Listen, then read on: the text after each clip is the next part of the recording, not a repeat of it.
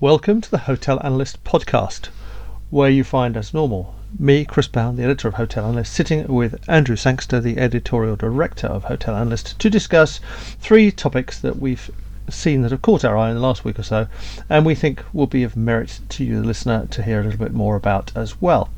And the first of those is just really reading the runes and trying to work out what's going to happen for the next few months.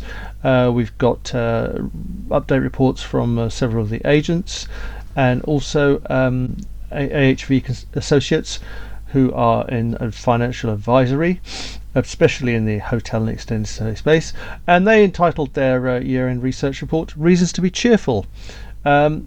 Andrew Harrington from AHV has been consistently positive and bullish through this coronavirus crisis, and perhaps some of what he said has proved to be correct. Andrew, are you still brimful of optimism with the vaccine news? I think we need to just touch on that last point about what he said was correct, because he's been saying about a V-shaped recovery from the get-go. I mean, it's very hard to see what we're experiencing right now as a direct V-shape. Okay, yeah. So, I mean, there was written with a very wobbly pen. Yes, I mean, there was a release out this week from Forth, a software provider in the hospitality sector, and they looked at the total number of job losses in the UK, and they reckon 1 in 4 jobs have gone in hospitality, 26% reduction in headcount. That's 650,000 people out on their ear, and in any reasonable scenario, that is not a V shape, and I do not see those 650,000 people getting jobs in hospitality very quickly again. Some will. I think there is an element of that, but I think it's going to take a bit longer for that to happen. But first, let's just look at, in terms of, you talked about the next few months, what are we going to see? Well, I think we're going to have a very grim winter. As we said at the outset of this crisis, we've said on this podcast back in March, and going on from there, we said that it's most likely we're going to have a series of stop-starts, and I think this winter is just going to be a series of stop-starts. And whilst we've got this fantastic news about the vaccines, and I think that's very important, because what that has done has narrowed the range of possible outcomes for people, and it's made it possible to look forward and say, right, by Easter we're going to have a situation where all of the vulnerable in society and beyond are going to have the vaccine in their arm. I mean, we're speaking now on a day, Chris, when the first vaccines were stuck into people's arms. Yes, absolutely. Which is it's great news. That's the first vaccine that's been approved. It's likely we're going to see a couple more approvals before Christmas, and who knows, a few more even after that. And and that will mean, particularly with the Oxford AstraZeneca vaccine, which is easier to deploy, once that gets out in being put into people's arms, I think that's going to make a very rapid difference to how we approach this pandemic, because once we've got most of the vulnerable people vaccinated and at no risk or very, very low risk, what COVID turns into is what some of these sort of lockdown skeptics, or whatever you want to call them, have been banging on about, which is it's just the flu case of flu. Yeah, and in fact, hopefully less severe than flu. Yeah, I don't believe it is, from the outset, because I think it has proven it's not. If you look at excess deaths, etc. But I don't want to get too much into that debate, but certainly one thing I think listeners could watch out for is we're going to be talking a lot less about the R rate, the reproduction rate, and that's been the focus for all of the lockdowns and tiers and all this kind of stuff. We've got to get it down below 1.0 so that the spread, the level of spread is shrinking rather than increasing.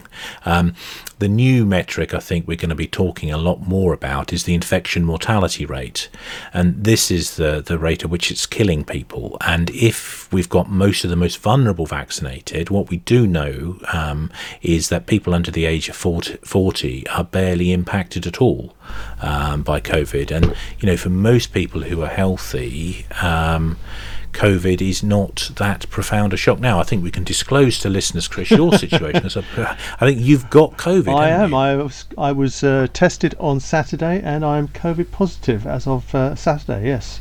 So here I am. Not exactly keeling over just yet, are you? So no. And then shall we say you're the, like me, you're the wrong side of 50, Chris. So Afraid so.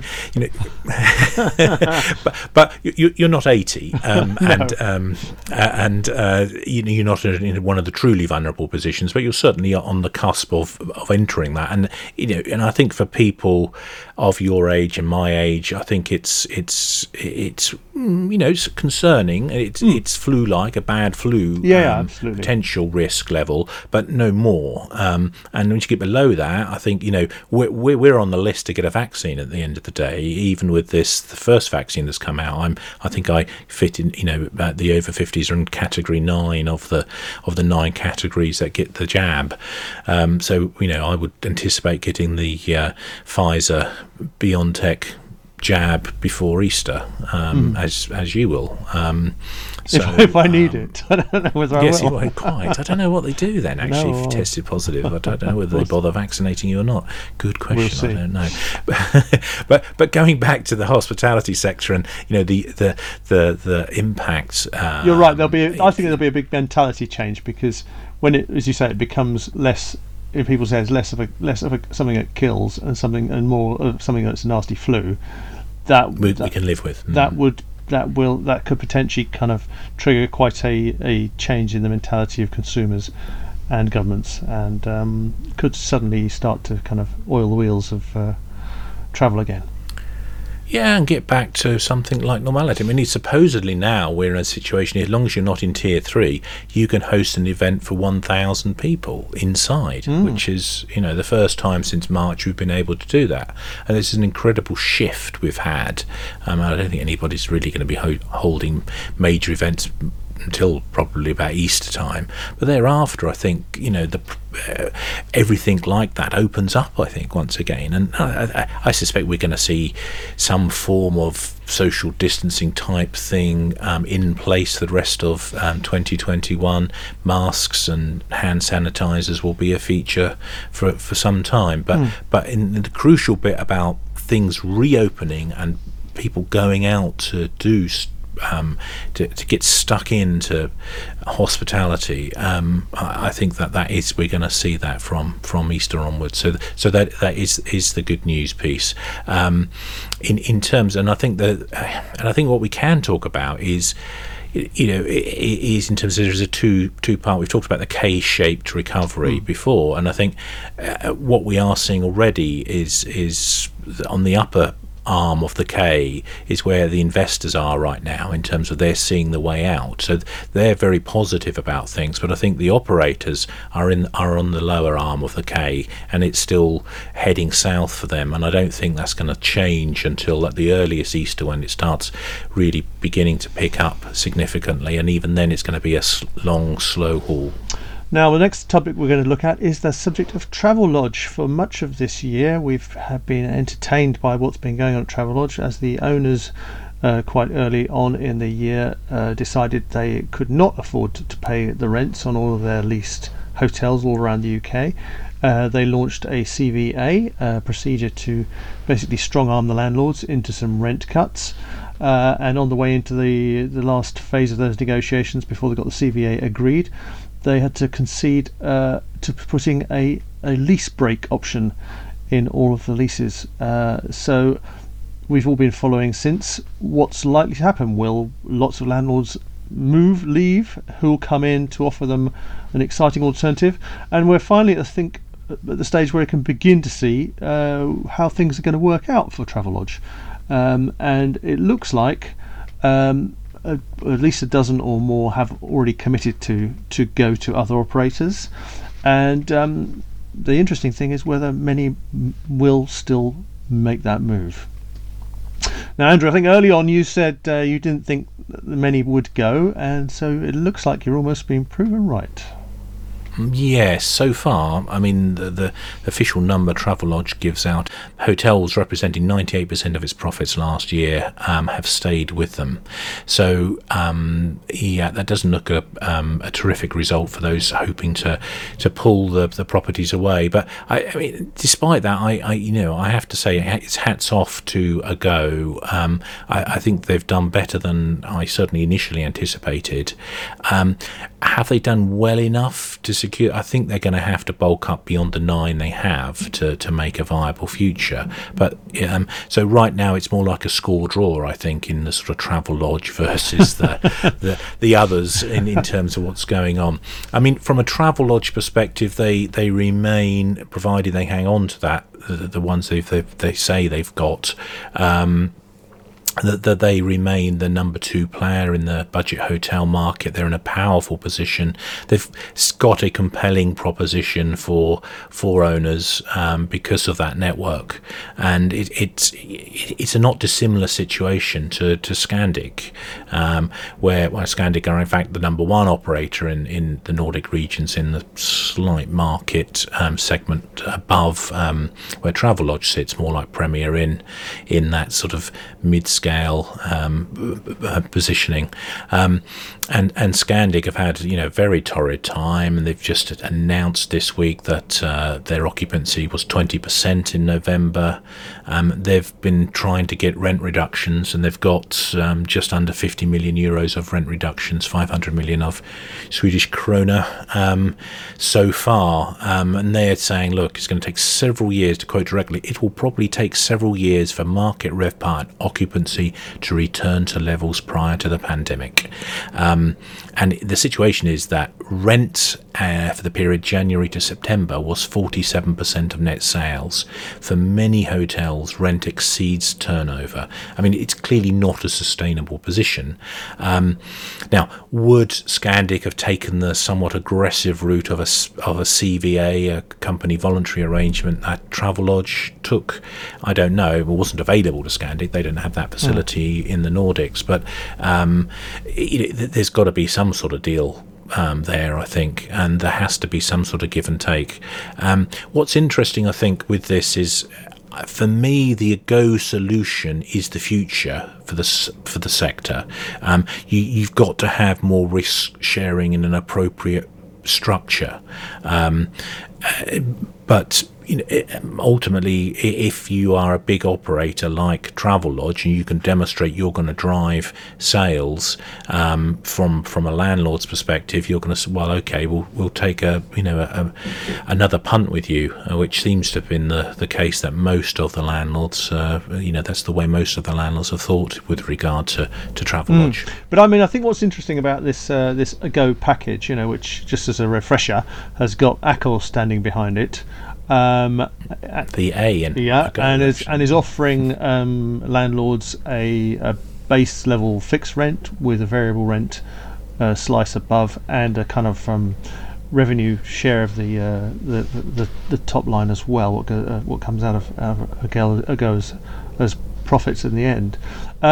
This package is quite an interesting one, and it's hats off to Lionel Benjamin and the team who came up with it, created it, and have done, as he said the other day, 18 months work in 5 months, and have got some leases signed. But what's really interesting to me is where Ago could go. So it was set up to draw Travelodge properties away from Travelodge here in the UK and help Accor build some more Ibis budget into its portfolio in the UK. Great, that's a good start.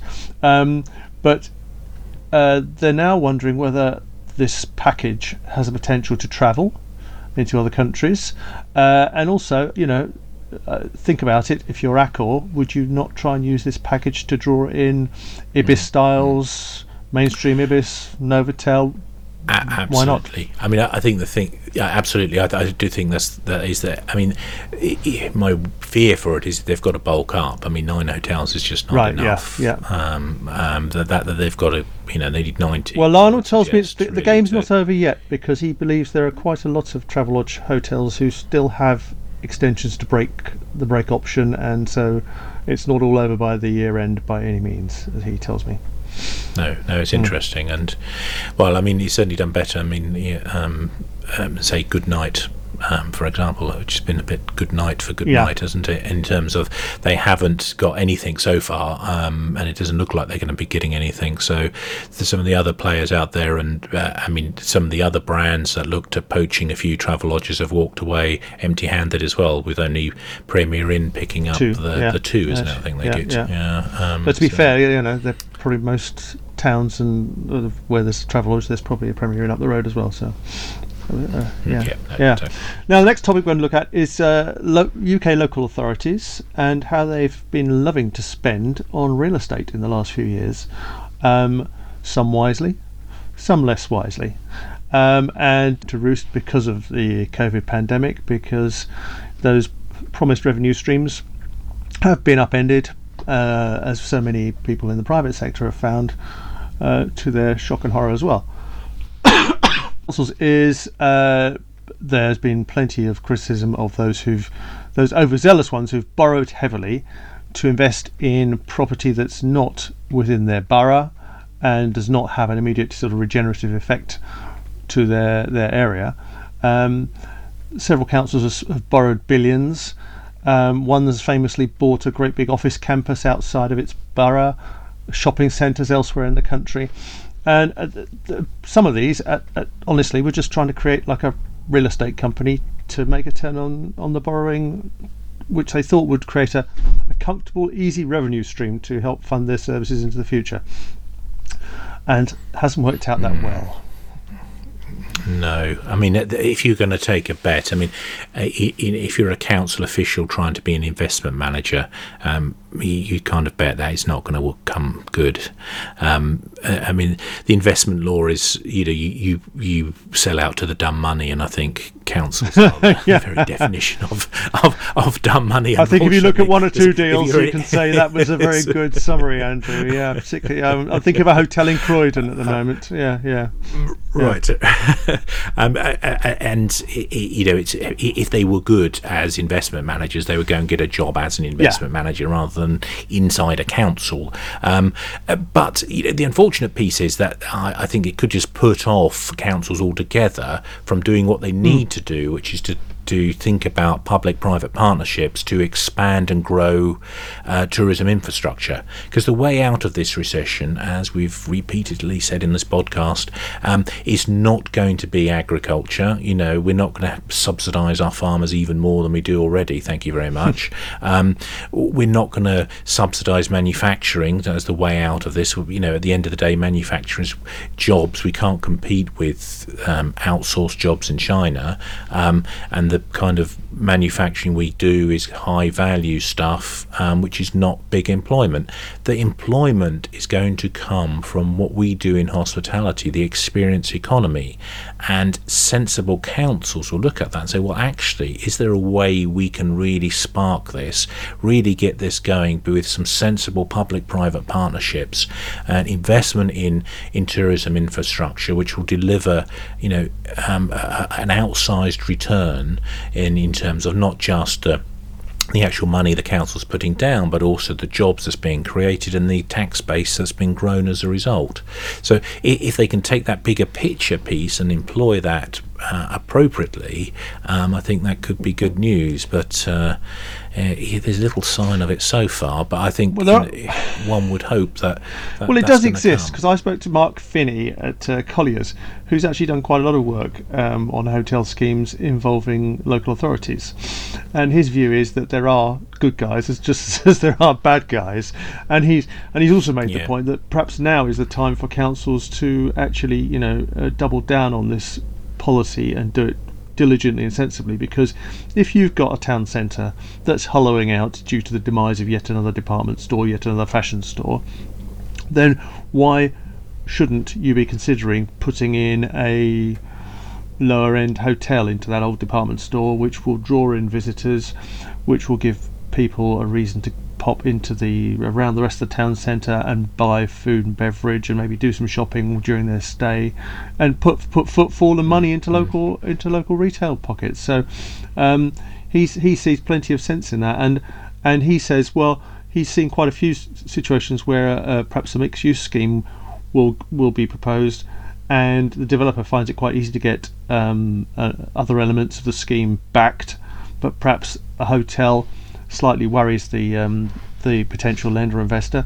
Well, that's the precise moment when a council, if they can honestly see a substantial benefit overall, and it's not just a vanity project, why wouldn't they then find the wherewithal to just help oil the wheels? Yeah, I agree. I mean, I'd also like them to think even bigger than that and actually start investing in some major tourism infrastructure, arts centres. You look at what you can do to take Liverpool as an example of what you can do if with the appropriate levels. If you look at that whole Liverpool dockside, actually, what Peel has done there has been pretty amazing. And that sort of investment, and I think in particular some of the towns rather than the bigger cities, and if we can get some investment in towns, it doesn't have to be on the scale of the Tate Liverpool, but smaller art centres and things like that. And it might just be it's a gym or a swimming pool or something like that, which many of our towns are crying out for. Make them more desirable locations to come and live and increasingly work. Remember, we've got this potential for the longer distance worker now, with more remote working, etc. So now's the opportunity for those local towns to think big and actually do something in terms of growing the potential that exists there within their tourist offer. And let's see a bit of that. It's tourism doesn't really encompass it. Actually, I think it needs to be the experiential economy offer is perhaps a better way of talking about it. And I think the local authorities ought to be thinking in those terms and thinking bigger. About our 5-star and no-star awards. And the 5-star award this week is going to Interstate Hotels, the third-party manager, for pulling on board the Jupiter portfolio. We've been writing about how third-party managers are going to do well out of this situation, and hats off to them for making a good start. Yeah, it's a big trend, and I think we're going to see much more of that. It's interesting the impact this is going to have on the global majors as it hollows out their management capability. It's huge in the States right now in terms of Aimbridge, which is the I suppose you could call it the parent. It's a merged entity with Interstate. And very rapid growth, and there's expectations to see a lot more of that over the next few years. So it's going to be really one to watch, this growth of the third-party manager, I think. But certainly that Interstate deal is a worthy winner of our 5-star. And drum roll, please. No-star award this week goes to Britannia Hotels, who for the 8th year in a row have been declared the worst British hotel brand by the Consumers Association and their famous Which magazine. It's truly appalling, and reading the comments of some of the customers, I think it was summed up for me. The one who said, "Well, even in the height of a pandemic, they can't clean their rooms properly." It's truly appalling customer service. I mean, it's not just they are a quantum behind everybody else in the marketplace, and it's just astonishing. And yet, they are one of our biggest hotel chains and continue to grow. Yes, keep raking it in and keep buying.